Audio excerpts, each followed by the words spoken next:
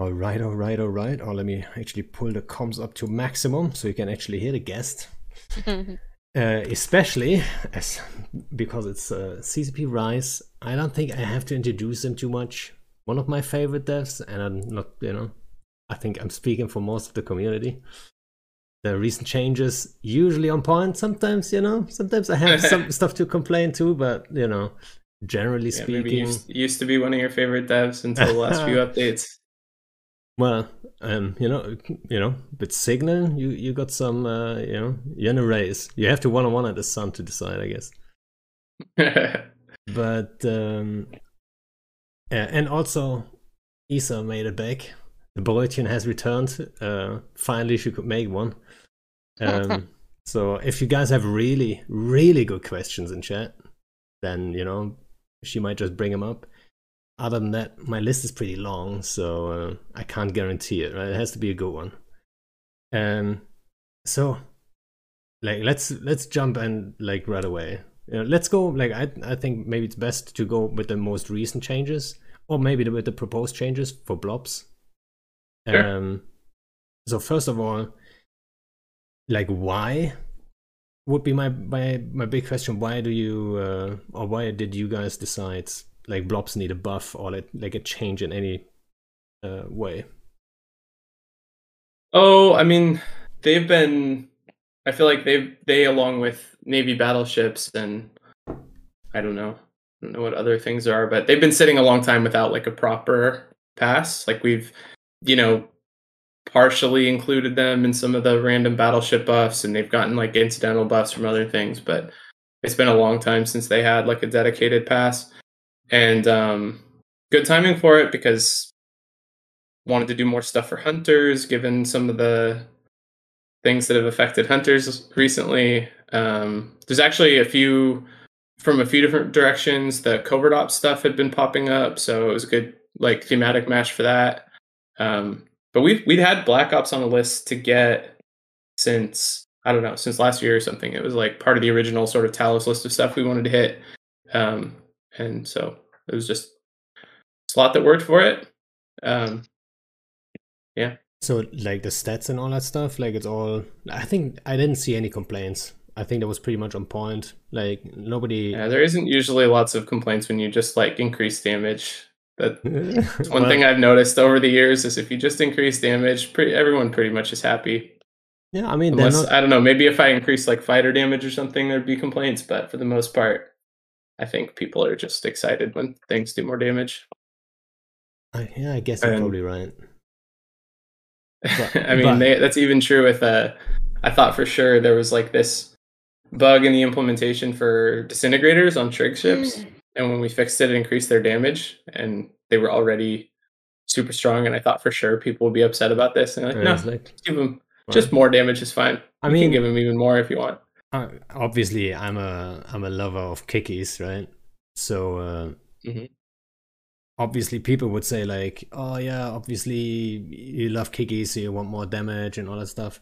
But at the same time, people always have to, oh, like they complain it's like too much for a Tech One destroyer, but you can't really compare those two, right? Like they have a price tag, it's pretty high. And that's the same goes for blobs. So I think for blobs you could double the damage, and people would still be like, it might just be a Yeah, little fishy, but it's a it's a yeah, pretty big risk to field one, right?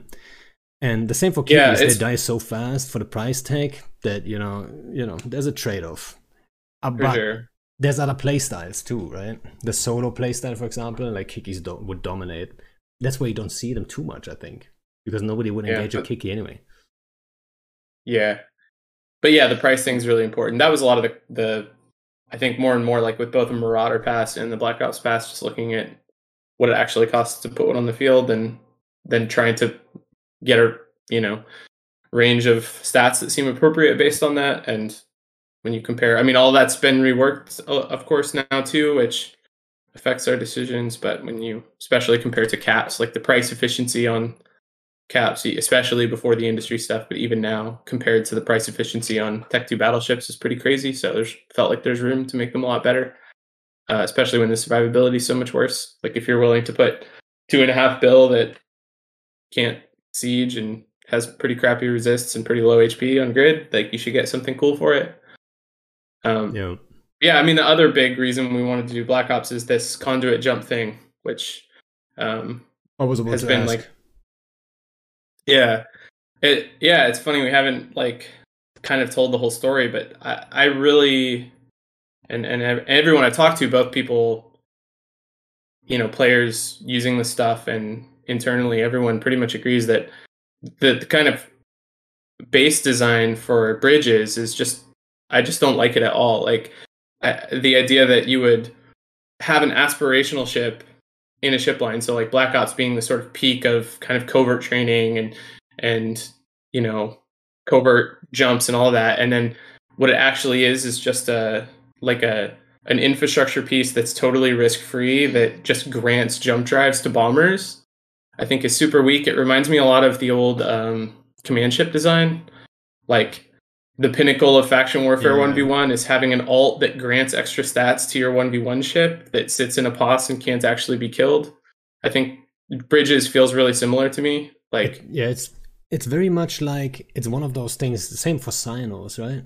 That when you go back, it was ridiculous that we could fit Sinos on everything, right? yeah, That people need to at first see, like, yeah, actually, that was kind of crazy. You could just like open a yeah, scepter who's bubble proof and just like light the Sino, right? yeah. And And I think that's true for all of bridging, like for certainly for Titans too. Like, why is it that one of the most important things it does, you spend, you have the money and you get this big aspirational thing, and then it sits in tether and grants a jump drive to your subcap fleet. That's so weird. Like it should be. I think it's weird for a couple. Like I think it's unsatisfying, even though it's powerful. It's unsatisfying for the person who gets that ship because they don't get to like put it on a grid. They don't get to tell me about use it really. It's just an alt job. And then I think it's also unsatisfying and sort of out of balance for the things you get to do with it because you're not risking anything extra. So you just get this big power.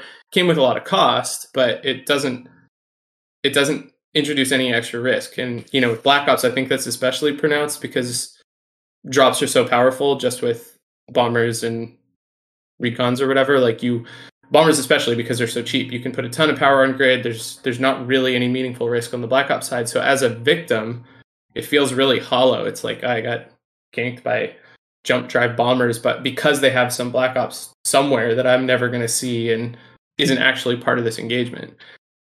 Yeah. So the story though for this update that's funny that people don't know, and I'm curious actually what you think about it, is we intended to just swap the mechanic to just get rid of bridging and just have conduit jumps and not have bridging at all because not bridging at all on Black Ops and not bridging at all like we're gonna go up to Titans yet. Right. That would be a little I wacky. like that you took the careful step there, to be honest. I mean, we took the ultimate careful step because we wanted to just have just a conduit jump because it's like healthier, but it would have turned what should be a hunter buff into a hunter nerf because you would have just had to put a Black Ops into system every time, no matter what situation it was. And when I talked to most Black Ops people I talked to thought that sort of made sense. Like the theory is good, but ultimately it means a whole bunch of added costs to do something that you could do for free already, or a bunch of added risk, and that would feel pretty shitty. So we decided to just give both options. What do you think about that? So I would say, so first on Black Ops, I think if you would have gone this step further and said, okay, it's only conduit jumps, I think it wouldn't be that big of a deal because a lot of times you bridge forward and then you kind of want to follow up as soon as possible, but you have to wait for the bridge. Then the covered Sino might go down. It's all a hassle. Then your alt dies and you have to get the new covered Sino on a save and all that shit, right? But while, even if it's a trap, if you jump right away, chances are you can just MGD out anyway, right? If that Black Ops pilot is paying attention, I think the safety aspect, it's not that crazy risky. Anyway, if he's fast, right? You got to be fast. If the covered Sino is up for 10 seconds and then you jump, if it's a trap, you're dead. So I think it would be fine with the conduit jump only, to be honest. Okay, that's good to hear.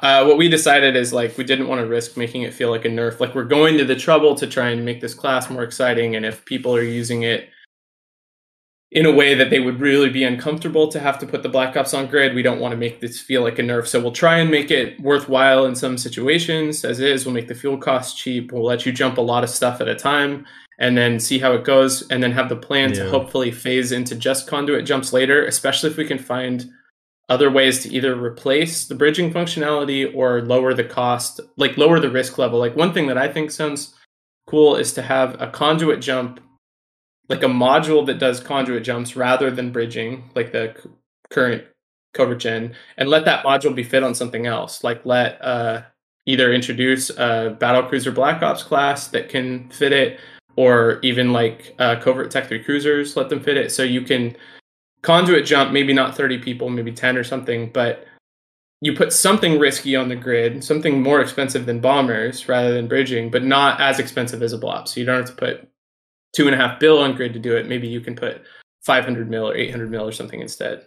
Yeah, so I think the risk part isn't a big deal. I think what it would be a little annoying for is, like, if you bridge people in, you want to constantly keep bridging more people in, right? So you have the bridge set up. Yeah, you would need, and you want to bring in more every people. time. Exactly, and then it would get a little bit, you know. Yeah.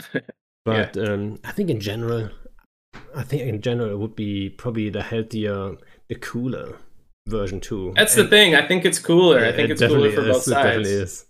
And you know what I instantly wondered is, like, do you guys have that in mind for supers? For example, like motherships, right? That's what everyone was like thinking. Yeah. Why not? You know, I mean, I could bring up the, what is it called? The recloner. Yeah. That nobody's using, sadly, right? Yeah. I was kind of trying to get into that direction, right?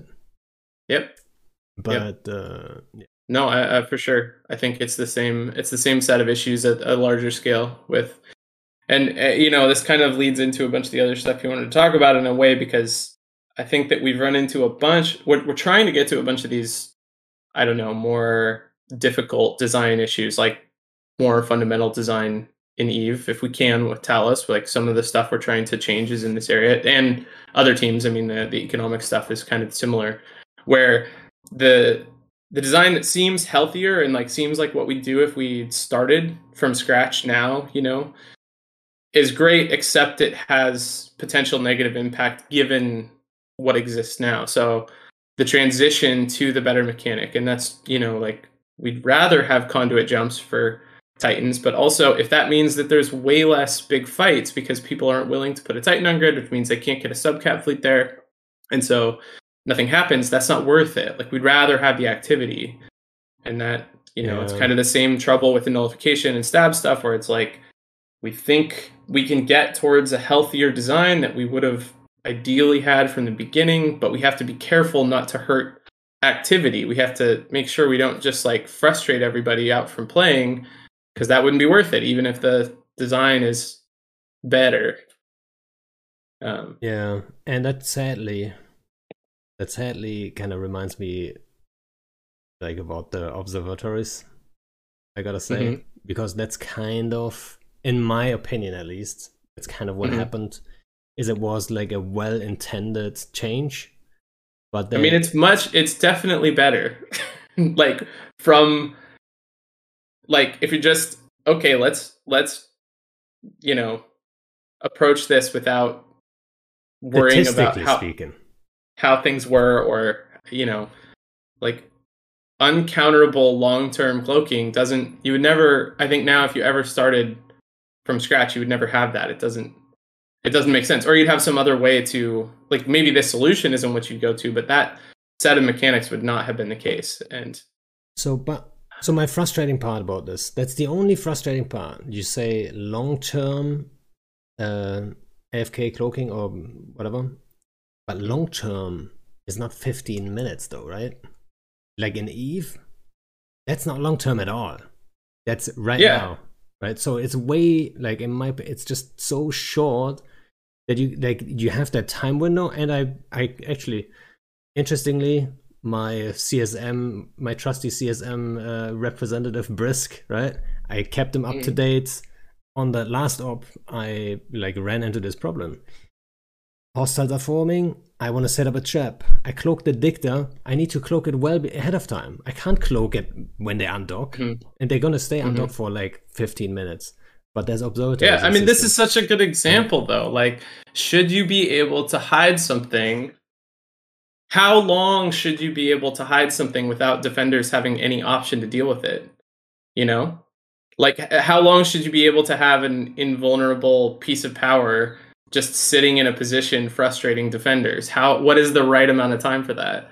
And I think the right answer is none, because they should have an option, and then you should have a way to answer. Like, it should be some back and forth where the more each of you invest, or the more whatever smarts you have, you know, it's a push and pull rather than just like, I have a dude here, you can't do anything about it for whatever amount of time. That just seems like such a strange requirement, you know? Well, the dude is not actively doing something to their fleet at that moment, right? So, like, I think... Well, except he's representing very real threat to them. Yeah, you're not doing anything except saying that if they undock, they die. But as long as he's cloaked, they know he can't do anything to them. So if they warp exactly to the spot... But it must represent real risk, though, or you wouldn't need it. Right? Like, obviously there's something powerful about it. Otherwise, you wouldn't say you need it to do something. But if your argument like that, then why can't I log off on that spot and then log in and land on the same spot, right? Logout's really hard to deal with. Yeah. See, like, it's the same issue. But now they know I'm in local. So you would say when you're logged in, right? You can see what they're doing. I mean, you can see what's there, whereas you wouldn't... You would at least need a spy or something the other way to know when to log in. In this case, it was a Dicta, right? So I can't just cloaky warp off, recloak, and stuff. So I would have would have to have a scout that does that, and then lock the Dicta in at the right time to actually be effective, which is super hard, right? Try to pick the perfect timing when you throw that bubble. To catch them warping to a certain spot, and all that stuff. It's hard enough without the changes. So I don't deny at all that we have a lot of tough situations where getting something rolling, getting a fight started, or getting something exposed where like an escalation can happen takes a lot of work and a lot of tools, and it sucks if we move towards better designs that make it even harder for you to do that. But I don't know. I want our goal to be, make it possible for stuff to happen with better designs, which I think is possible. Like in these, one thing I've wondered about, and I think we need to do a lot of like analysis, look at what's actually happening. But, people saying, for instance, that they need eyes everywhere to be able to spot opportunities for content. That feels real, like that I believe you. Yes, but is that partly because of the fact that since there's eyes everywhere, activity is super suppressed? Like, people can't do anything because if they move, they get seen and punished. And it's like, you know what I mean? It snowballs. It's like, well, we can see 50 systems and we have to because there's so little happening, but there's so little happening because you can see 50 systems and they know it. So there's no reason for them to move. And the hope for me would be that we take away your ability to watch everything, but that leads to activity that means you don't need to be able to see it all. Do you know what I mean? And I have no idea if that's bearing out at all with these changes or what. I'm just like, I think that there's like this loop that we get caught in from a content creator perspective where, you need a tool that oppresses activity. So now you need more tools, which oppresses more activity. And pretty soon no one can do anything at all.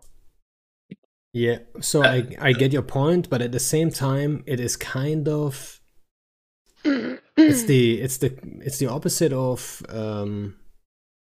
it helps with the full Intel situation, right? If we had a little local delay of a couple of seconds, I'm sure you've heard that 100 times from 100 different people, right? Yeah. If there was a little local delay, so the hunter would have a chance to get to the target, and the target is still exposed, then I'd get that. I'd agree to that what you just said.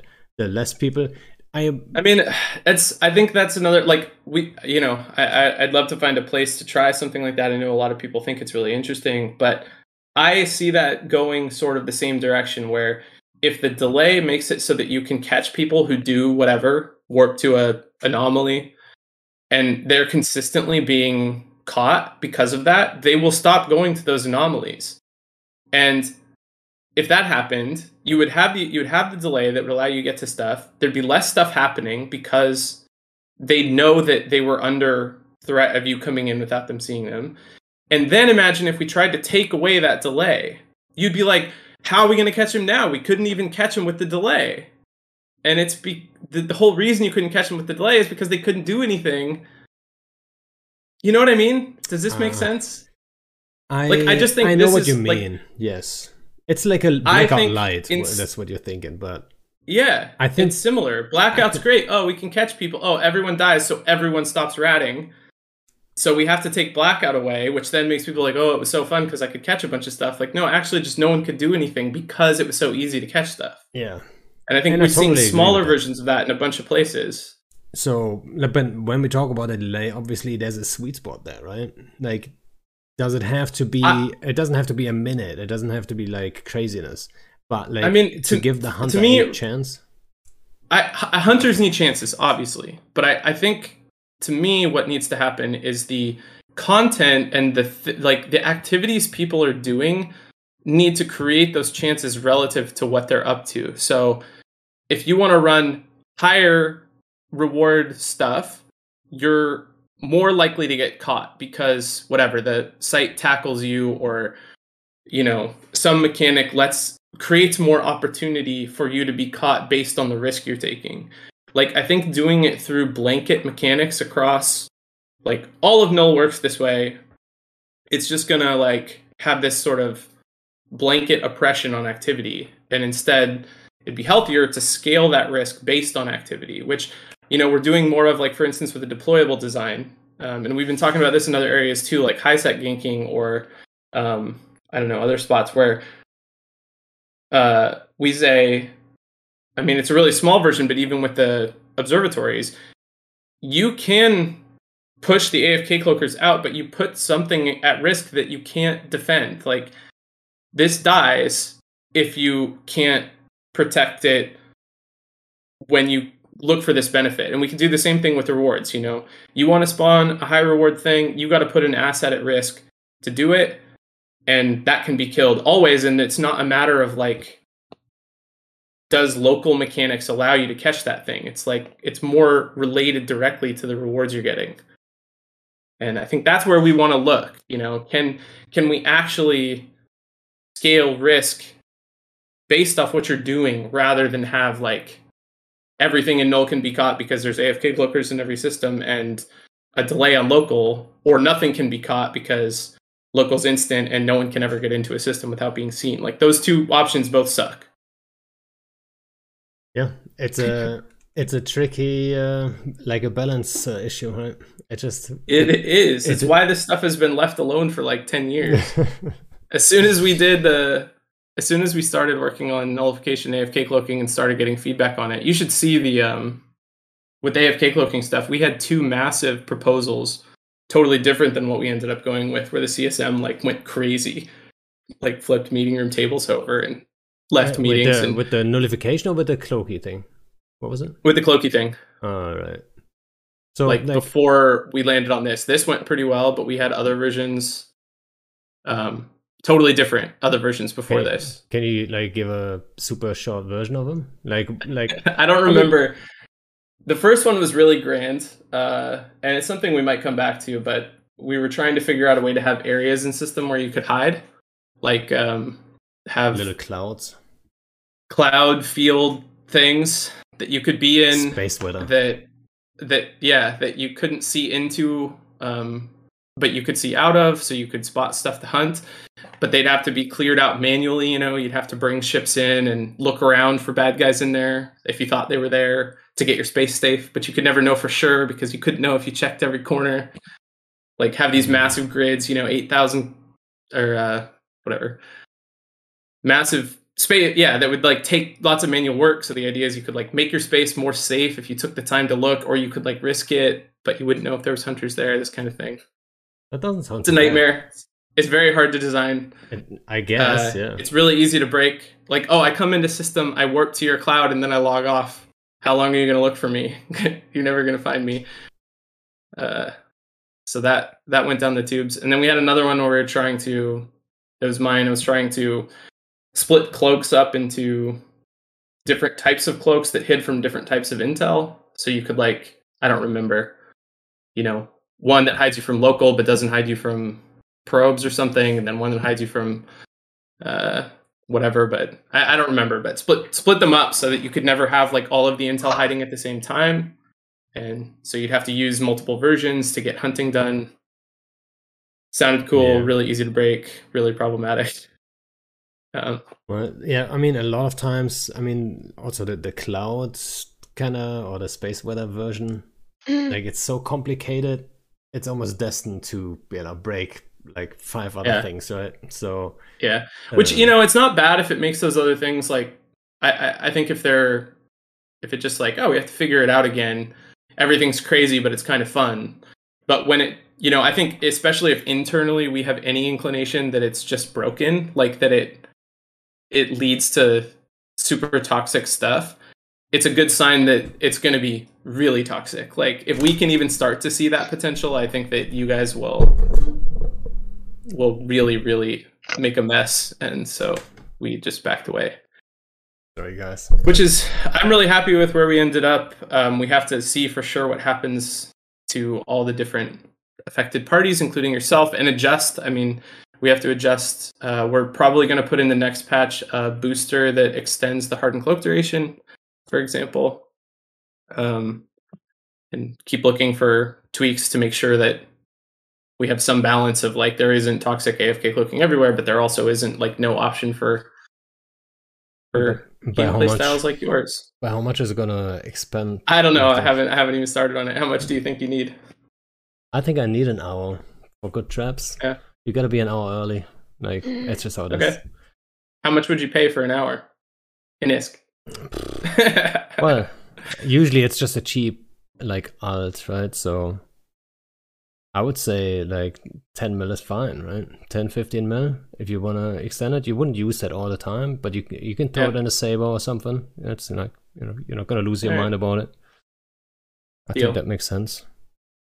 But yeah, I think I really like, we were when we put it in, I know you and other people were saying there should be variations on timing based on the cloak, which we could easily do, but that's what Suetonia instantly said.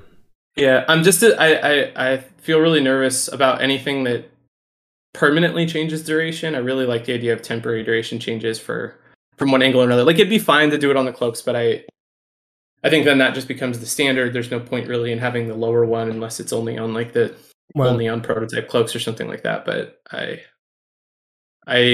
feel like the booster is a really good direction for that, so we'll probably just try that, see how it goes. Overall, with the cloaky thing, like I said earlier, that the 15-minute thing on the cloak invulnerability, that's the big pain point in my eyes. Yep. And I always so I instantly wondered like if it's aimed for cloaky campers, right? And that's the main target, right? Yeah, there's maybe some other, I don't know what other gameplay is actually there other than that you want to hit really.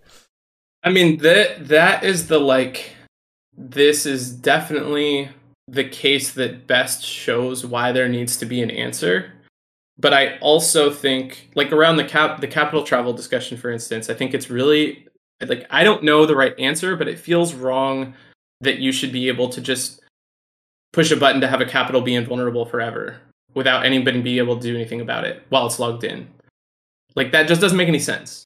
It should not. It's like it's a very powerful uncounterable thing. So there should be some answer, but I don't know exactly how long you should be able to be cloaked, or if there's what exactly the counter should be, like how much effort it should take, or what kind of activity would be best suited.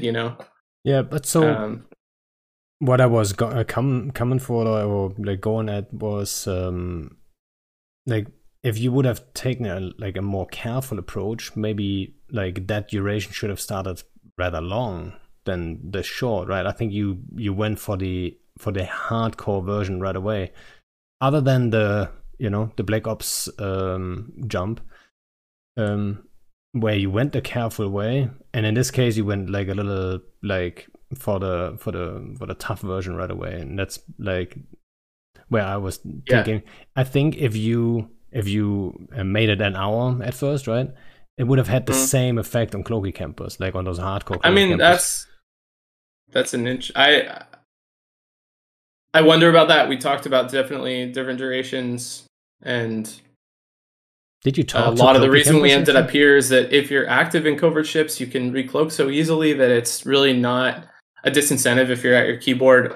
Acceptance, obviously, there are situations, but for the most part, it's not a big deal, and it sounds really frustrating for, if you're saying it's more than an hour, especially if it's more like 2 or 3 hours, that's a whole session for a lot of people who are wanting an answer to AFK cloaking. And so it starts to not even be relevant for them. I could see an hour, that definitely would have been a more conservative, probably would have still had a pretty big effect on AFK cloaking, but would have been less. I think someone. So many of. Sorry. Go ahead. I was just trying to throw in. I would think someone who only plays an hour. I'm not suggesting 2 or 3 hours. I think that's a little too far. But an hour. I think someone who only plays an hour wouldn't use an observatory anyway, right? Because it takes. First of all, he logs in. He knows he got an hour, right?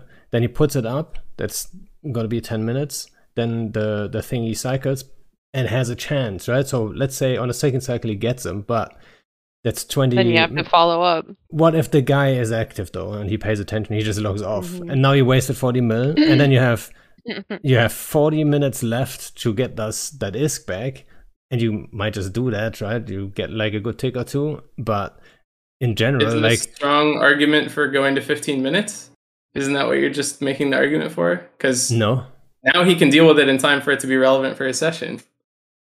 Well, so if the session was longer than an hour, for sure. But if it's longer than an hour anyway, then I don't think it matters too much, because the dude who is in system is already there. He's already cloaked. So it doesn't matter to that guy because he's already cloaked for an hour. You wouldn't put that up for someone who just entered system. You wouldn't assume that he's now inactive.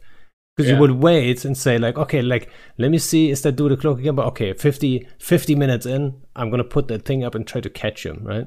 So it's like already over an hour anyway. Yeah. I mean, yes, totally makes sense. I think we have in general, or maybe I should say I think overall in Talos, we have tried to, when we think that the direction is good, try to move hard in the direction so we get a good read on the effect, and then tweak towards an average rather than. And I think that if we had done these changes in the other order, I think the Black Ops change, we would not have taken that careful route. We would have done a complete conduit swap, but we did 2 highly controversial sets of changes where we went pretty hard, and so it felt like time to be a little more careful. But I think that's just generally our mode is to go pretty hard. I mean, as an example for this, despite going this hard, it's really hard in the metrics. They're easy for me to check to read what the impact was. There's not super noticeable differences in number of kills and ratting numbers and any of that stuff. So it's tough, even when we go super hard, to see.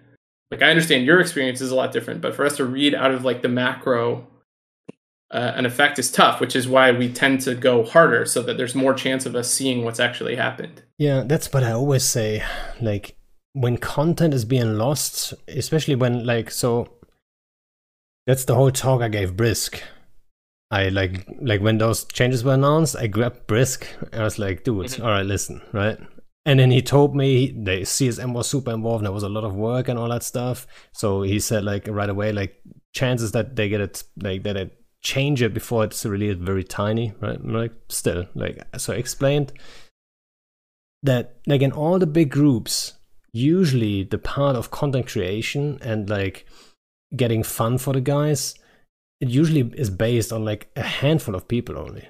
And those handful of people are around, like sending scouts everywhere and doing all that stuff, right? And when, for example, shout out to Schwo, and I do that every second. Like, he's a good hunter. He's a really like active guy looking for all kinds of stuff. He's active all the time, but not every character of his is active every 15 minutes, right? But he's looking around, he's trying to find stuff, he's finding connections and all that stuff. But the second, like, it's already hard, and then the second you put more work on people like that, the chances, yeah, that might just be a little bit too much. Hear that? It's just there's a push and pull when you talk to this side. This is the case, and then if you talk to the hunted side, it's why is one super active guy able to oppress activity across a whole region like that? That's wild. It should not be possible for him to keep us all from undocking across like 10 systems or 20 systems just because one guy is active. Maybe we need tools to punish him for doing that. Yeah, but the problem I was trying to explain is the content that's lost because of this. Like, it might just be this change or like whatever change it is. If someone quits who is like essential to create content for a bunch of people, it's very hard to see that in the statistics for you guys, right? It will take a long time to see, like, and then who knows what the reason for that is, right? So why should it? If he's generating fights that aren't happening and then he stops playing, we should stop seeing those fights, right? Yeah, I mean, sure, but are you going to be able to put it down and say, like, okay, it was this change or like this combination or this is the reason why people like this quit? Do you even know it's because certain people quit, right? That's like attributing any trend metrics to any one change is super, super hard, of course, unless it's really dramatic, like Blackout or something like that. But yes, it's difficult. But that's why we just have a combo of feedback. We say, like, if we were seeing now a massive drop in null kills or fights in null or something like that, which is hard to see anyway because it is affected more by the war or more by player activity overall than any of these specific changes. But if we would just have to combine. We'd say, oh, there's something weird going on, and then we start asking people why it is, and then everybody'd say, oh, it's because all the hunters left because you made some stupid changes, and then we'd say, okay, we need to change some stuff back.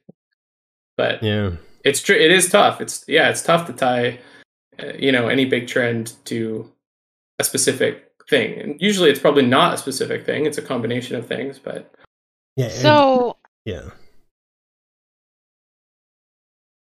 Okay. I need to open my window. You go. Okay.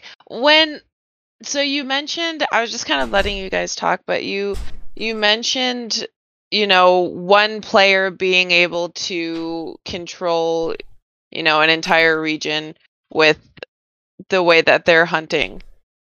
But at the same time, I feel like one of the major factors of Eve is like what Pando said when he said, there's only a handful of people that are creating content.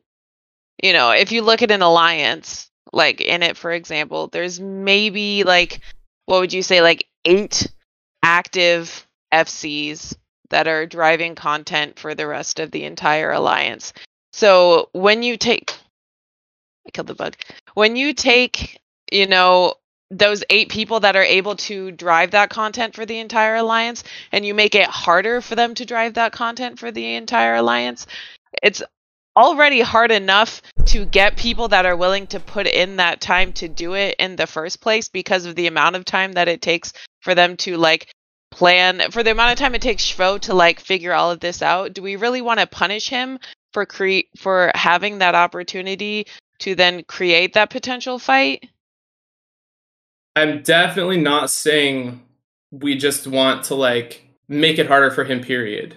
Always the hope is that the net result is more stuff happening. That's definitely always the result. And I think that sometimes that gets experienced, especially initially when there's big changes, as like, this got harder for me. Anytime we change something, it gets harder for you because you have to figure out something else new. But always the hope would be, okay, it was harder for you. Maybe it doesn't work the same as it used to, but the net result is that there's more stuff happening. There's more opportunity. And I think one of the big bets around this stuff, the intel stuff, is as a hunter, you don't have the same kind of influence or the same kind of reach as before, but that leads to better activity among prey, which means ultimately there's more activity. We could be wrong, but I would never say that we're setting out to like make it harder for your content creators, period, because we just want people to sit in belts and farm peacefully, and that's how we hope the game ends. Like, that is not at all what we're aiming at. You know? Mm. Where there's an ecosystem that's dynamic where we want to, you know, make it more robust, have more activity in each part of it, which leads to more potential for stuff to happen that everybody likes. And sometimes I think the changes we make have really obvious, quick connection to that, like filaments, for instance, where just suddenly there's more people in space, but it's the kind of gangs and the kind of activity that just is obviously feels like more action for everybody. And there's others where it's like, okay, we have to take away this important but busted tool of AFK cloaking and hope that that can lead to healthier behavior, more active, you know, farming and prey behavior where there's still hunter tools that leads to more stuff happening instead of just this squashed, nothing going on ecosystem where you have to see 50 systems because there's only one dude in 50 of them that's doing anything. And I'm not saying this was, you know, perfect right changes. I'm just saying we're not trying to kill hunting activity or make your FCs miserable or whatever. We're hoping to get towards more stuff happening. I don't want to go like I don't want to like change the topic from the observatories to something else because we also talk about this like every single episode. But at the same time, like if we want that prey behavior, we have to make the prey behavior worth it. Totally. So like yes, 100%. with the scarcity that's going on right now and everything, like there's absolutely no reason for me to undock in a 350 million ISK ship when it's going to take me so long just to recoup the losses from me potentially losing that ship. So there's no reason for me to go out and rat right now. Absolutely. That's a big issue. I'm much less connected to that work, so it's harder to speak to directly because that's all kind of economy side, which another team is working on. But we have talked about how this is totally a part of, like, the most important part of the puzzle is it needs to be worth it for people to put stuff at risk. Some of that, like, contextual risk I was talking about with sites is super tied to that. You know, we've been talking for, feels like 2 years now about developing content specifically for caps and super caps so that they're out in space, so that it's, I like that, you know, worth it for them to put stuff out in the system so that then hunters have something to chase. Like we need to do that, but we're short on content dev right now for actually making stuff like new sites, and there's a backlog of stuff in that area that needs to be done. And then I can't even, I don't know exactly what the short-term plan is for the more broad, like, scarcity and redistribution stuff. But of course, this is a huge part of it. If it's not worth it to undock, it doesn't matter. Right. And I just feel like I think that's a much bigger issue at hand as to why people aren't feeling safe in space versus cloaky campers. Like, yes, cloaky campers are an issue, but are they the issue right now? Like, I wouldn't say so. Yeah, that's totally fair. I'm not going to talk about Citadels, but I'm not going to go there. Yeah, I think that's yes, the most, for anyone, like, before we talk about how people get caught when they're doing stuff, they have to be wanting to do stuff to begin with, and if it's not worth it, that's like broken at the bottom, like, so for sure. And I have like vague impressions about plans more on that end, more on like economic and redistribution stuff, but it's not, it's not my team, so it's harder for me to say as much detail about it. So with the CSM stuff and so on coming up, I think Monday stuff is going to be announced. And in this discussion, especially with the changes, like when what you said, like certain changes, and then it's hard to predict on every playstyle and all that stuff, right? So like how important is it to have like a diverse CSM? So when you propose changes, that you have a group of people with like different point of views to like have a good idea, what's gonna happen to, like, for example, I mean, what's his name? Not Marshy. Marshy's a Cloaky camper who's also not active. Actually, the big Cloaky campers are not even active anymore, right? So Marshy and what's his name again? On Mecha. So he was on the CSM. Would have been interesting to have him in the room when you proposed that, right? Because he would have been like very vocal. It's always interesting to have him in the room. I guess. Could have proposed getting tacos, and it'd be interesting to have him in the room. Yeah. Yeah. I mean,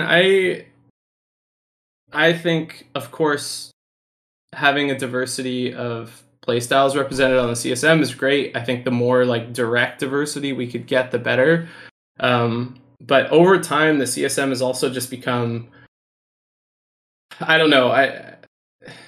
Yeah, it's tricky to figure out what the exact perfect way for the CSM to be is. But something I've really appreciated over time is that the CSM as an institution has gotten more and more like mature and effective. And it, to me, like for instance, right now, if I need information about Black Ops, I say that to the CSM, even though they're all like no leaders. I mean, not literally, there's some diversity, but even though they're all goons. They're all goons and they're all whatever. No, but they, they go talk to those people for me, and they give me direct stuff. I get everything from just like consolidated impressions from them. Like for instance, if I ask Brisk, hey, I need info on Black Ops stuff or Covert Ops stuff, then he goes and talks to you and talks to other people and then brings me back what he hears. And I think the CSM's gotten better at overall. I get a ton of that kind of work from Gobbins, from Merc, and that's on everything. Like for instance, none of them, like for like Pochben, of course, has been a hot topic lately. None of them are super directly involved. Gobbins, maybe some, but they go and talk to people who are. They talk to current CSM candidates. They talk to people who are in those corporations. They always have the connections to do that more easily than me. And then they just bring me information. And I think they've gotten better and better at doing that over the last couple years. And so I rely on them pretty heavily for a lot of that. And of course, whatever, they can be selective about what they send me. And it's always a little political and takes some navigating. But I was, working when the CSM was more diverse in a direct sense. And I felt like it was less effective then than it is now because it was so much less professional. So it would deteriorate. It still does often deteriorate into crazy internet screeching. And in those days, it was like hardly worth listening to. I mean, they just fought, like while we watched. And sometimes that was helpful. but I think they understand now that like the best thing they can do is be a conduit to the player base, regardless of what we want to know, and they're good at that. Yeah, even as evil null goons.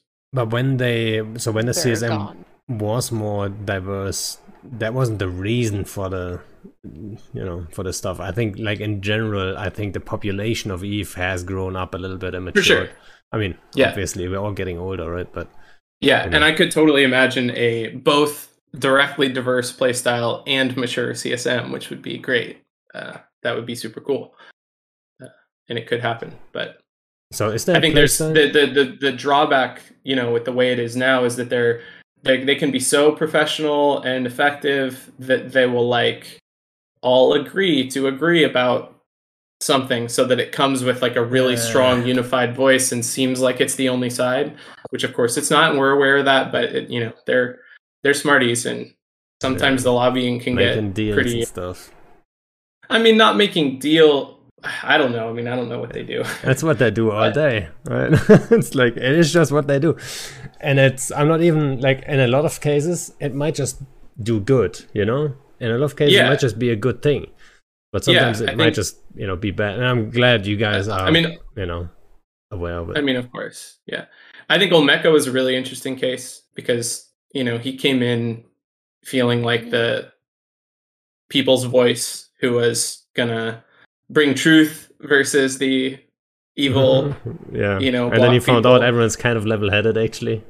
Yeah, and then the end result is, I think that we got more thoughtful, but still kind of cooperative feedback from both. Like, Olmeca wasn't saying the same thing that the rest of the CSM was by the end, but it wasn't just this like angry fighting. It was like, yeah, that thing they're saying is true, but I would prefer this answer instead.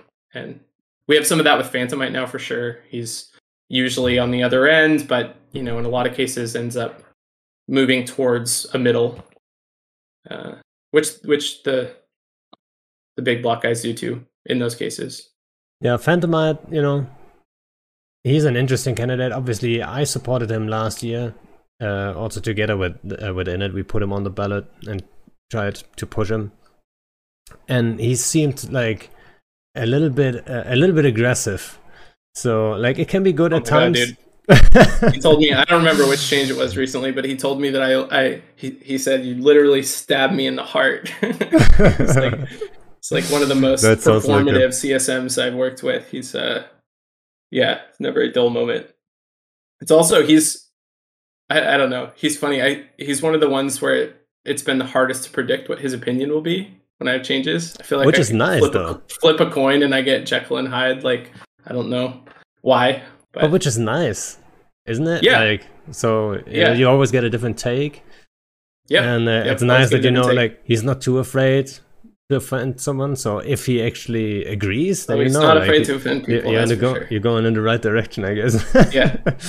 Yeah. No, it's been good. We got a lot of really good. I also think, you know, it can be really awesome to have a person like that around because they'll trigger the shit out of the more mainline people, which will lead to like more thoughtful feedback. Like I think on some of the AFK cloaking stuff, there was like the initial feedback from the Merkelchens and the Villies is like, it should obviously be like this without much explanation or depth. And then Phantomite says, you're an idiot, I hate you, you stabbed me in the face, everything's terrible. And then they have to actually like articulate more about what's going on. And then they end up through that fight getting to a more middle ground. But the real winner is us because we get like a lot of understanding through the course of that you want argument. Those fights? Is that what you're saying? Definitely. You need a more immature as long as they CSM. don't get so toxic that like no one's participating, which can happen. It just gets to like, I'm quitting the CSM or I hate your mom or whatever, and we're not even talking about EVE Online anymore, and that's not so useful. But it's not usually like that. And yeah, the EVE Online fights are very helpful. Very glad to have those.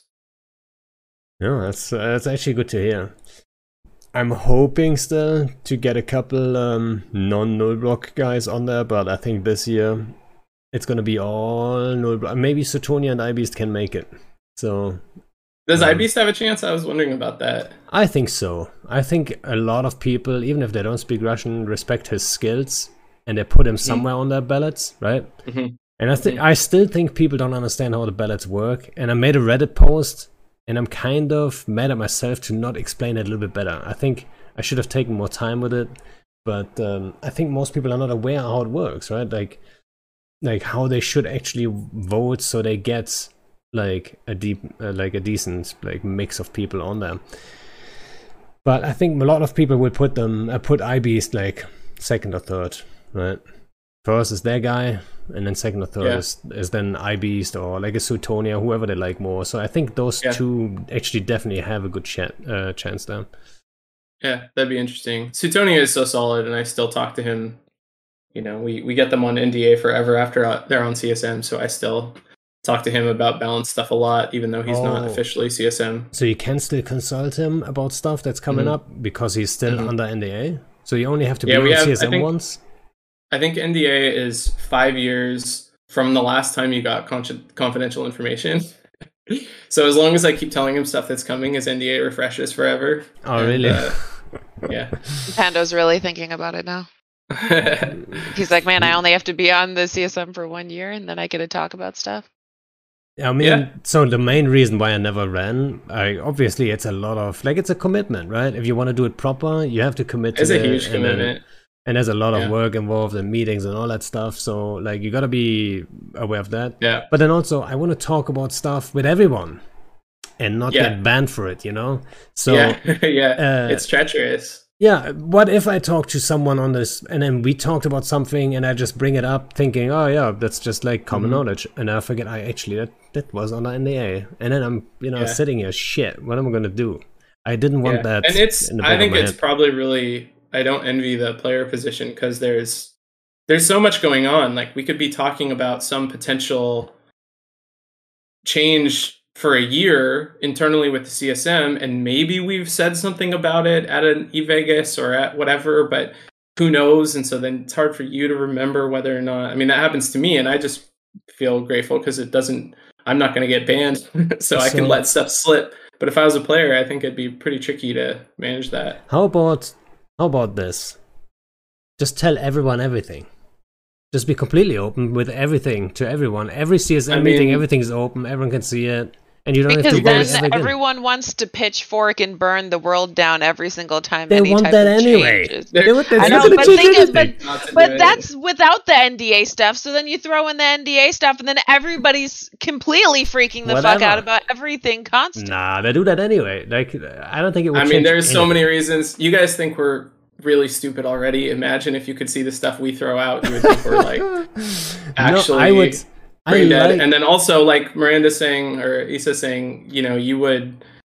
I think there's so much change anxiety already, and if you were hearing like, oh, maybe cloaks are not going to exist anymore in 2 weeks, and then we change our mind, you would go through all this like Emotion. total Emotional emotional turmoil. freak out, and then have this letdown if nothing happened. I think it would totally change. We wouldn't be able to work the same way. We'd have to work No, really I mean- slowly and careful. It'd be like RuneScape, actually. You know what RuneScape does? They have like high level. I don't know how high level, but I know that they basically propose areas to work on to the community. The community votes before they start working on it, and then they follow development all the way through. And I think we'd have to do that. We'd have to say, okay, guys, are you all right with us working on it? AFK cloaking, and then you'd all fight each other and be really mad, and there'd be some vote that was like null Well- biased or block biased because Billy whatever, and then a bunch of people would be mad, and then we'd start working on it. We'd have to tell you really slowly. I think I don't agree. Never gonna happen. I don't think I agree. I think you gotta be just like strong and stand your ground and just have the CSM discussions like open to everyone and all that stuff. So there's never the question of like if did Brisk leak this and this info or whatever, right? Like that would never come up because like everyone can just see it like a couple days later anyway. Or like right away. Maybe people can just be Man, like, I can tell you this is such a rabbit hole. We struggle just since I've been working on this team and we've been doing these rapid releases. We have bounced all over the place in terms of how much we want to communicate. We started out being like, we're not going to say anything. We're just going to drop patches on patch day.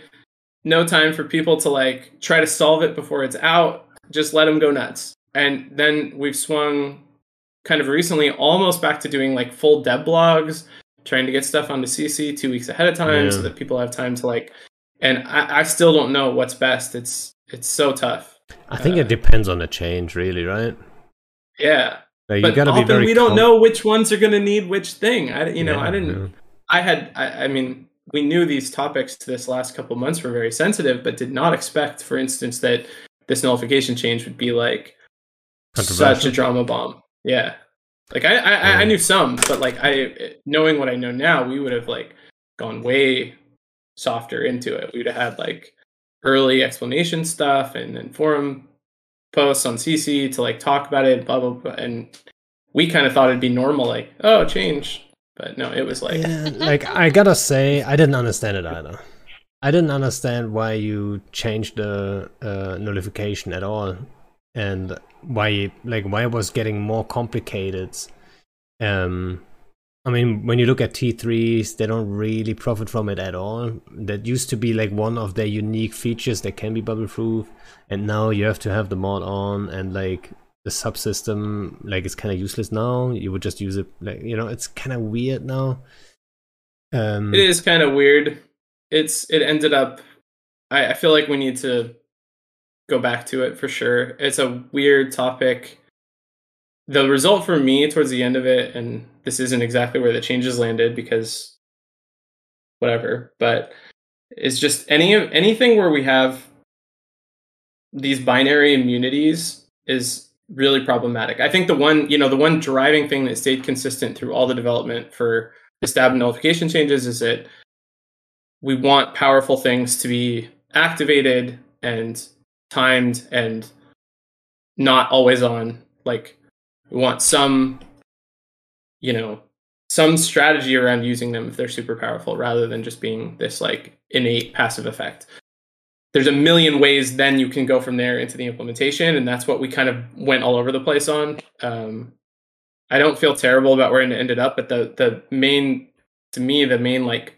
other overriding goal that I think we sort of discovered partway through is that any blanket binary immunity, like I think the D-scan immunity on recons is kind of similar, but especially on-grid mechanical immunities, which we don't have a ton of, but nullification is a big one, I think are just not super fun for either side, and we'd be better off looking for more dynamic answers. Like, I think MJDs are really cool as a nullification. It's a way to get around the effects of bubbles that isn't just saying bubbles don't exist. It's doing something that has its own strategy and trade-offs and counters. So you MJD out of a bubble, people can predict that and tackle you where you land and scram you, whatever. There's a set of options that's makes it more of a soft counter, and I think that's just a more fun direction for everybody. So long run, I think that's where we would want to go, but yeah.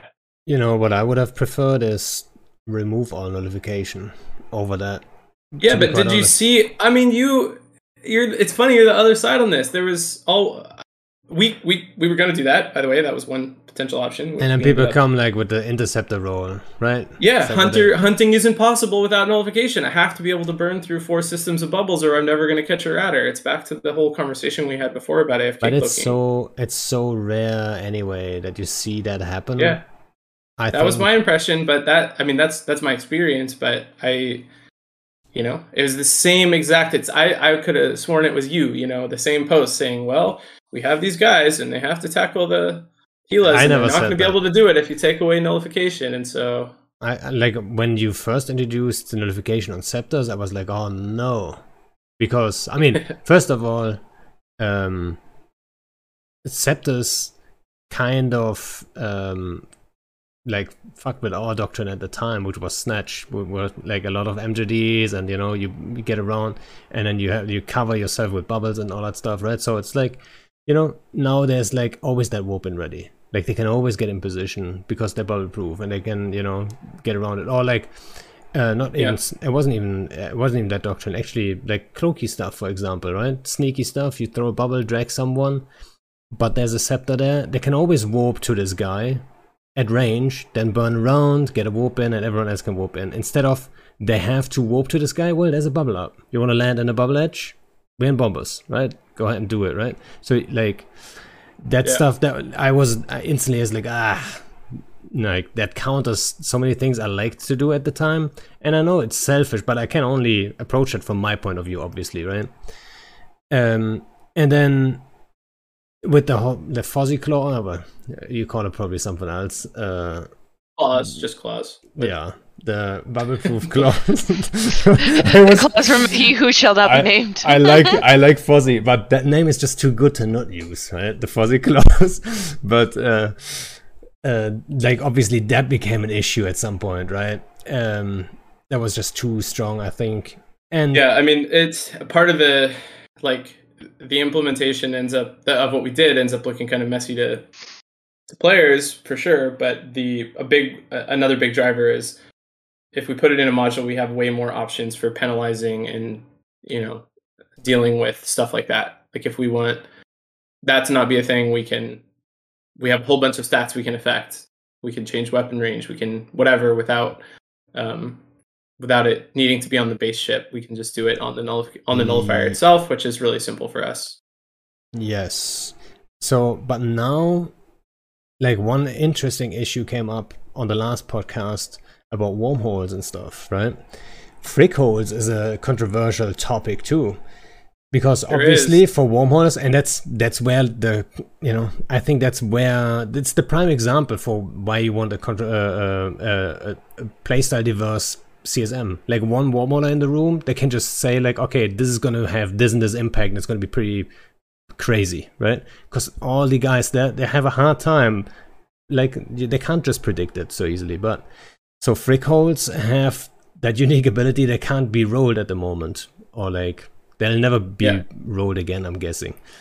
And you know, it has a very big impact on evictions, because defenders can always, or attackers, right? They can always bring an endless amount of people in with just scepters. So now if nullification wasn't a thing though, that would change, right? Killing a bunch of scepters, if you're the attacking force and the defender wants to bring scepters, now you have a chance of actually killing them, right? So like it has impact on that playstyle too. I think we, again, well, I don't know. I think that we would be very interested in not having nullification, or at least not having any like simple passive nullification, maybe having none at all. But the feedback definitely that, and I you know, it's harder to see in metrics, but we're trying, is that there's a lot of activity that only happens because of nullification. And that's the thing. It's like, it, even if it's better, I mean, it's just that these are all the same discussion. Like, people feel now that they need nullification to move around, which is helpful because it gets them to a ship for them to join a fleet, or it gets them to nullsec to do an activity that they wanted to do. Yeah, but shuttles would work in wormholes, wouldn't they? The Frickholes? Shuttles would work to get through there, yes, but shuttles are so easy to blow up. No, shuttles are so easy to blow up. You would just need like a couple of medium smart bombs, right? And wormholes are crafty enough to, and I have like something with like smart bombs on the other side. But scepters, they're just tanky enough. If they come on a wrong angle, you're not gonna be ready for all of that, right? Okay. So I'm guessing shuttles wouldn't be that big of a deal. Yeah, I mean maybe.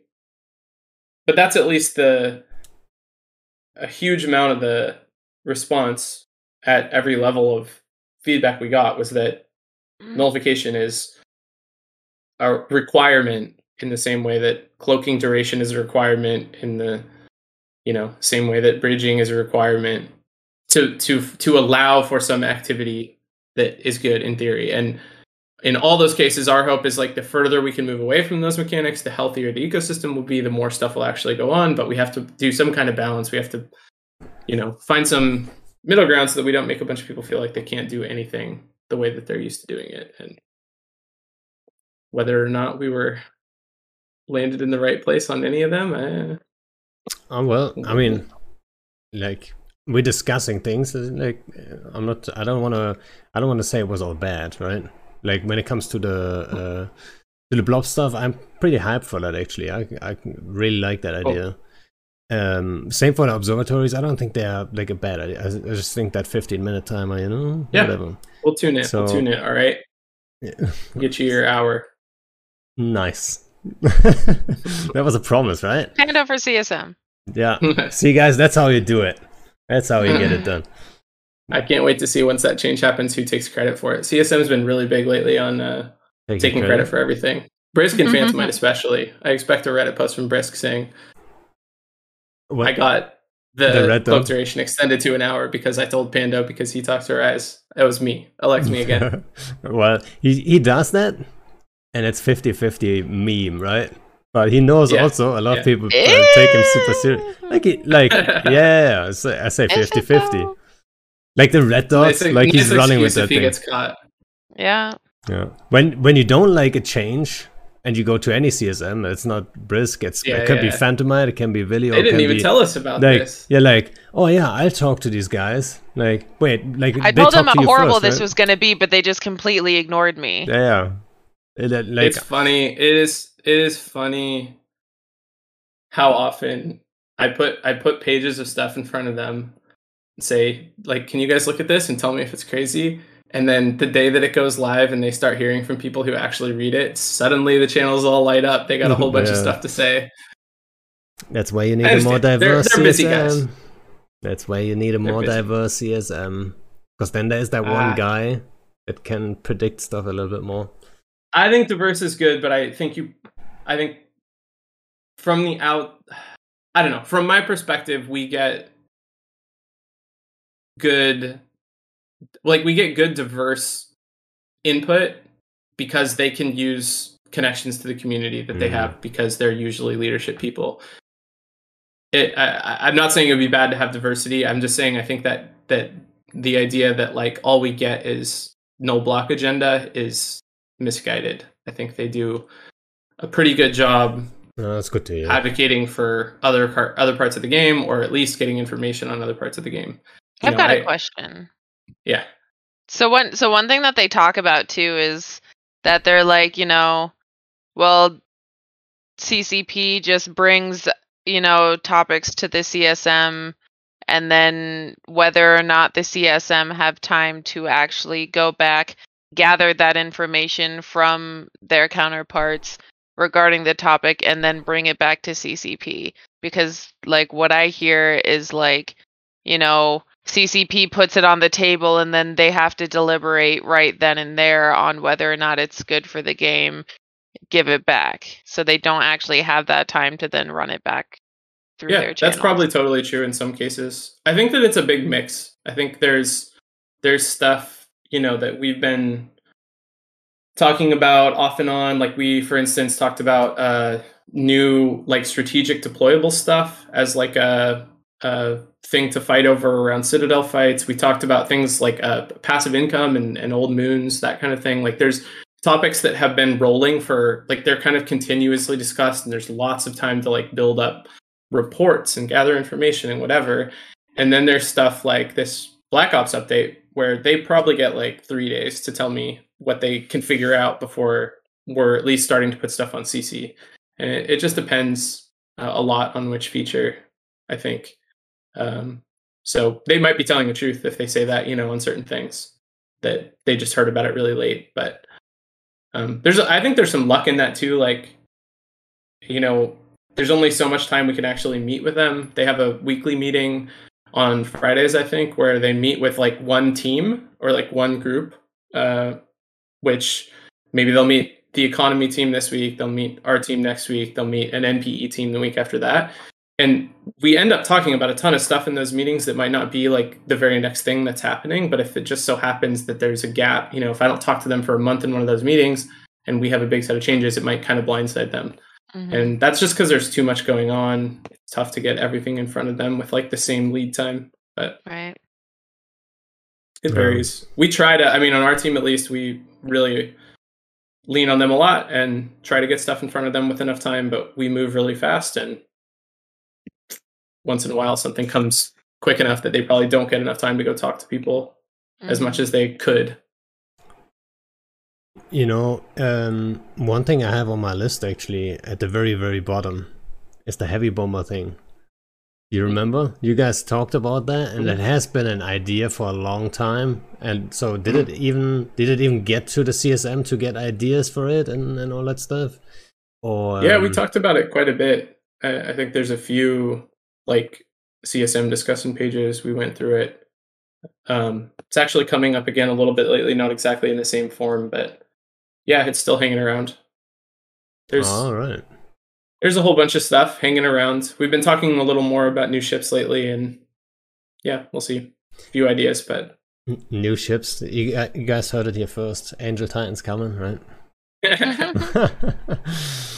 I bet you get to hear that one like every time. But I don't know if we need more caps. Right? Do we really need those? I don't think so. Nobody's gonna build them anyway. I really don't want to make ships that only like 5 people use, if possible. Yeah, I think we've both, because EdenCom stuff ended up not being great still, and because it was like hard to get and aimed at fleets, it was kind of a niche thing. Trig stuff before that was awesome, but expensive, takes a lot of skills, kind of a high-end ship. Like there hasn't been, we've reworked a lot of stuff, but I think like when we did Tech 3 Destroyers, for instance, is really fun because it's pretty accessible price-wise and skill-wise. So a lot of people could try something new. and I think that would be cool. Yeah. Same for command destroyers and stuff. Yeah, that's what it. Oh yeah, true. Those had a little bit. I mean, those are fleet oriented, but yeah, at least they're affordable, and I think it'd be cool to try and get back to that a little bit. Like do some maybe Kaldari Minmatar Pirate Faction, or do I don't know, Pirate Faction battle cruisers, or I don't know, something, or maybe even something more new that's like, just every empire gets one, just so that the everyman can fly it instead of like only some, T5 Abyss runner using a Stormbringer or whatever. What we also, what I actually skipped was the Edencom ships. So you guys buffed them again before anyone actually started to use them, to be quite honest, right? Which yes, that's the oversimplified, yeah, but yeah. Yeah, I know. Obviously, there's some people out there using them. Yeah. But, so I think they were already in a decent place, just stats-wise and stuff. But it's like, obviously, I mean, the price tag, right? Oh, yeah, I know. We've been saying since I basically have major regrets and lessons learned about distribution. I think the original distribution for them was and still the distribution is pretty brutal. The crazy amount of skills you need, the price of those skills, the material costs, like it was all pretty prohibitive, and that's too bad. But we've been saying also for like more than a year now, like, oh yeah, they're good enough, but they're just too hard to get. And I'm kind of sick of saying that now too. I want them to be good enough that they're worth getting, even though they're really hard to get, and then balance from there, like actually get some in space and then work from that point. And I don't think that we've been through quite a bit of changes on the distribution stuff now too. Like the LP offers were reworked recently, and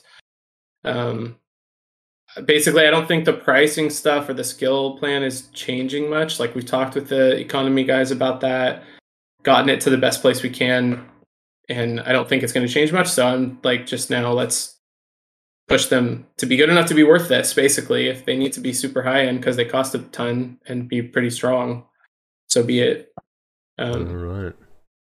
I also, I mean, we'll see how this change goes, but I think, trying to do something like people have asked for since the beginning, adding some utility style bonuses like the Trig stuff has, like shield rep stuff, or just more utility highs in general, even though I don't think for a lot of fleet uses it'd be very important. I think that totally is fine. And if just this chain thing is never, it seems crazy to me that it wouldn't be strong. But if it just, no matter what we do, it doesn't get used, we can look at the mechanic and see if we can do something totally different with it. The ships look so sick, it'd be a real tragedy if we never managed to figure out a way for them to... I think people will use them. So I'm going to predict right now. I mean, obviously there's already some alliances that work towards it. I think Horde is probably the biggest alliance. I think Test have also pushed for it a little bit. And you saw 2 fleets at least, right? The problem is also, like, everyone knows they are hard to get, so if they show up on a chaotic battlefield, they might just be primary, right? And they don't have an ADC, so that's why people are probably a little bit more careful when to use them, even though they would know they're strong in this situation. They would probably still be careful with it. But I'm gonna predict that you'd see them like very soon, especially now with that buff, like to jump to 10 targets instead of 5. There's certain, I don't know how this buff will go, but I'm super happy about this buff because I feel like what people have asked for since the beginning is tried to push them more towards being like other ships, like make their hit on the first target good enough that it's just like an eagle, except it also has some bonus damage. And that seems really boring to me. I really want to push. Yeah, I really want to push it into the AE mechanic just so that it's separate. And this makes it so that, like, one of the most common complaints is, or another solution and complaint is that since you can't pick the targets, you waste a ton of damage on drones, or other whatever, things you don't want to be shooting.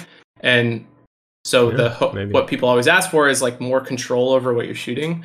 And I like this much better. Like, you just hit more stuff. So it doesn't matter that you hit some drones because you also hit 5 ships anyway.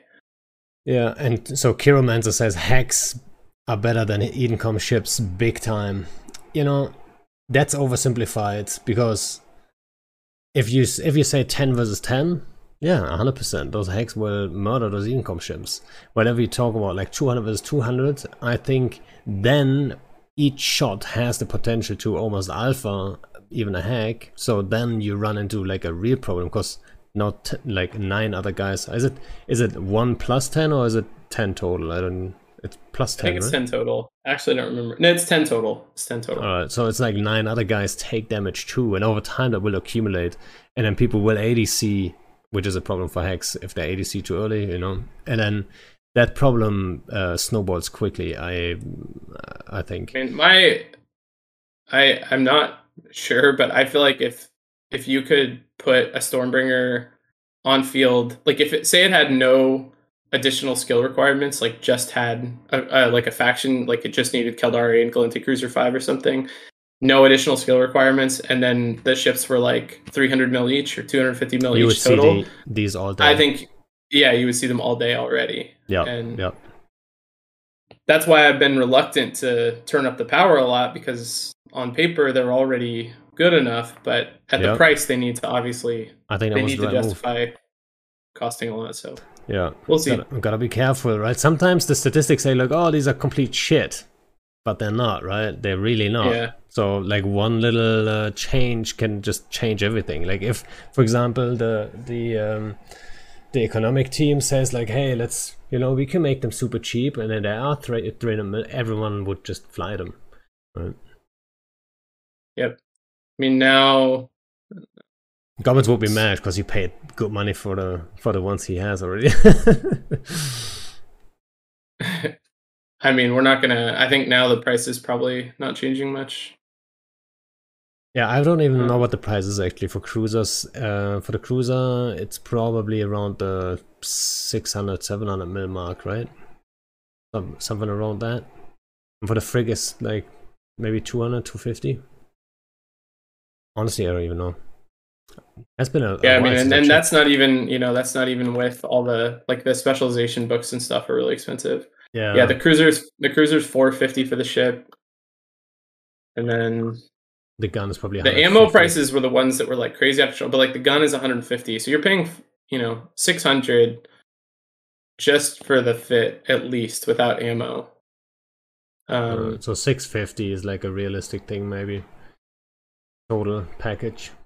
Which is, you know, it's probably getting there. I don't know if it's getting cheaper or whatever, but it's probably like getting into the area where I would say like, yeah, if you can field a bunch of them, right? Like a really the damage mods are almost 100 mil each too. So probably more like pushing 800 per ship. But 800 is like, that's a little bit too much, I guess. Yeah. But yeah, I'm gonna guess we'll see them more and more, and then, you know, maybe there's gonna be that one magical fleet that gets wiped out by them, and everyone's gonna switch. Who knows? Yeah. We've seen that before. That the meta, you know, that's also another thing that, like, I think a lot of people that are not TOG crafters, they don't realize sometimes the meta takes a long time to change. Like, so for example, I always talk about like Stukas, right? When we first started flying a lot of like MGD stuff, we started flying MGD stuff really early on, like on day one, really. But we had to figure it out for a long time before it really became effective, and like people said, like, okay, now it's OP. It took us like, I don't know, a year to get there at least, if not 2. And I think that can be the same for a lot of stuff. People have always to be aware of that. Takes a lot of time for people to, especially with something like this, with a huge skill requirement, it takes a lot of time to get just the option to run it, and then you have to prove that it's good, which might take the right situation or the right prep or whatever before people really start paying attention. And then in this case, like I said earlier, like if you show up with a fleet like that, you might just get primaried. And then on paper, it looks like a disaster because you lost everything, right? Yeah, you might have killed some stuff, but like for that price tag, you certainly are primary problem. Yeah. So, but as much as I like that excuse, having a ship in the game for, or a line of ships, you know, in the game for whatever it's been now, year and a half, a year maybe, without it being adopted in like serious terms anywhere is not good. Yeah, I mean, it's a straightforward new ship, right? While the Command Destroyer thing, I think that was like a ship that it wasn't supposed to be in that role, if you know what I mean. Like, it wasn't supposed to do exactly that. There was other roles that was already adopted for, right? So it's not like it was completely I mean, unused. a lot of the lesson for me for Command Destroyers and Trig stuff versus Edencom is, and it's tricky, but like the more general or the more like versatile something is we introduce, the more likely it is to get adopted, which seems obvious, but I think sometimes it's tempting to say, if we make something where we have a really clear purpose in mind, like we know exactly what this is meant to be for, that adoption will be good. But that's pretty like high risk because it makes the adoption like really on off. Like if it doesn't succeed at that one thing that you meant it for, then it's not going to be anywhere.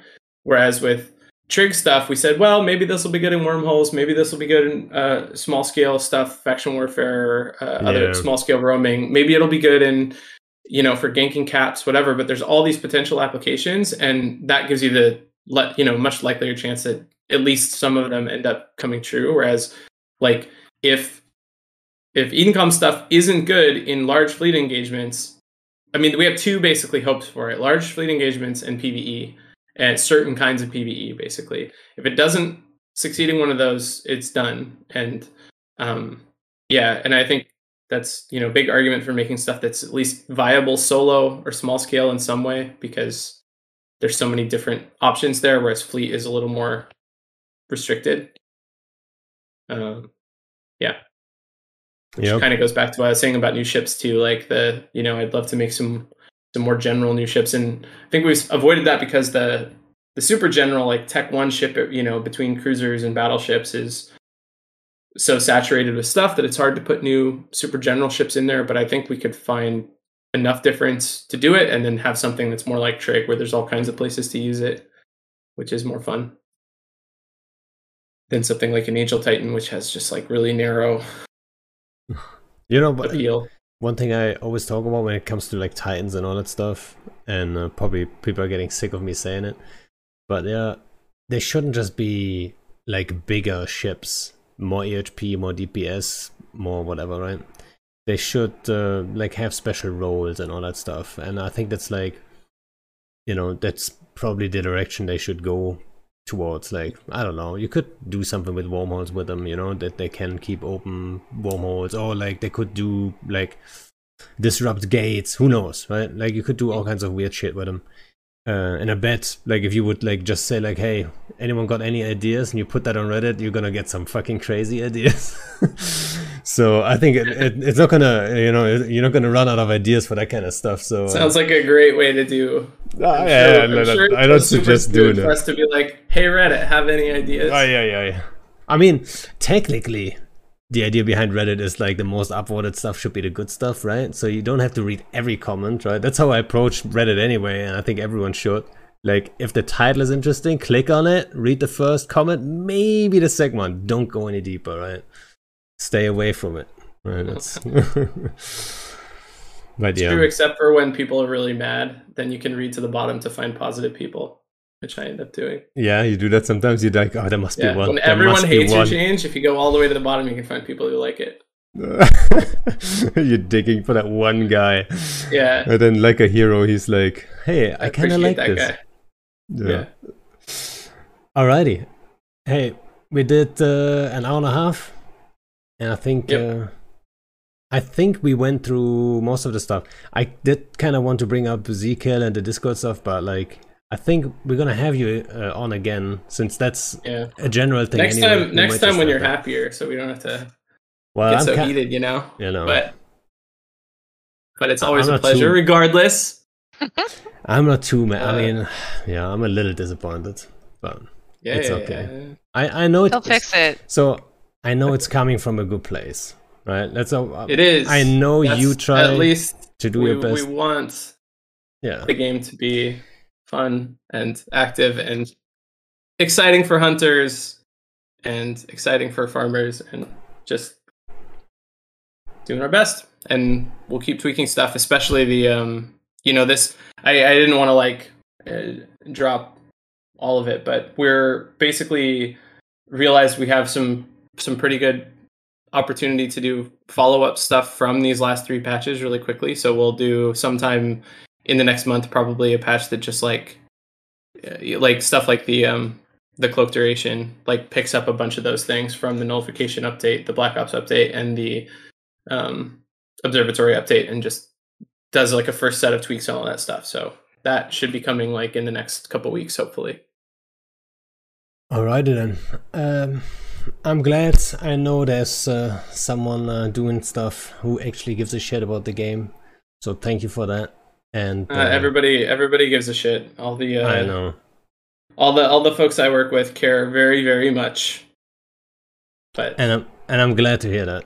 I'm really. And Sigler's in chat. Sigler's another good one that I know for sure. He's doing his best. Even if we get mad sometimes, you guys just like, you know, I think you guys know like it also comes from a good place. So yes, of course. Thanks for coming. Wouldn't be here if that was the case. But, all right. Yeah, it's good to chat, and reach out after that follow-up patch and keep talking. Alrighty. And the guys on stream, thanks again for hanging out, and see you guys on the next one, I'd say. Bye bye.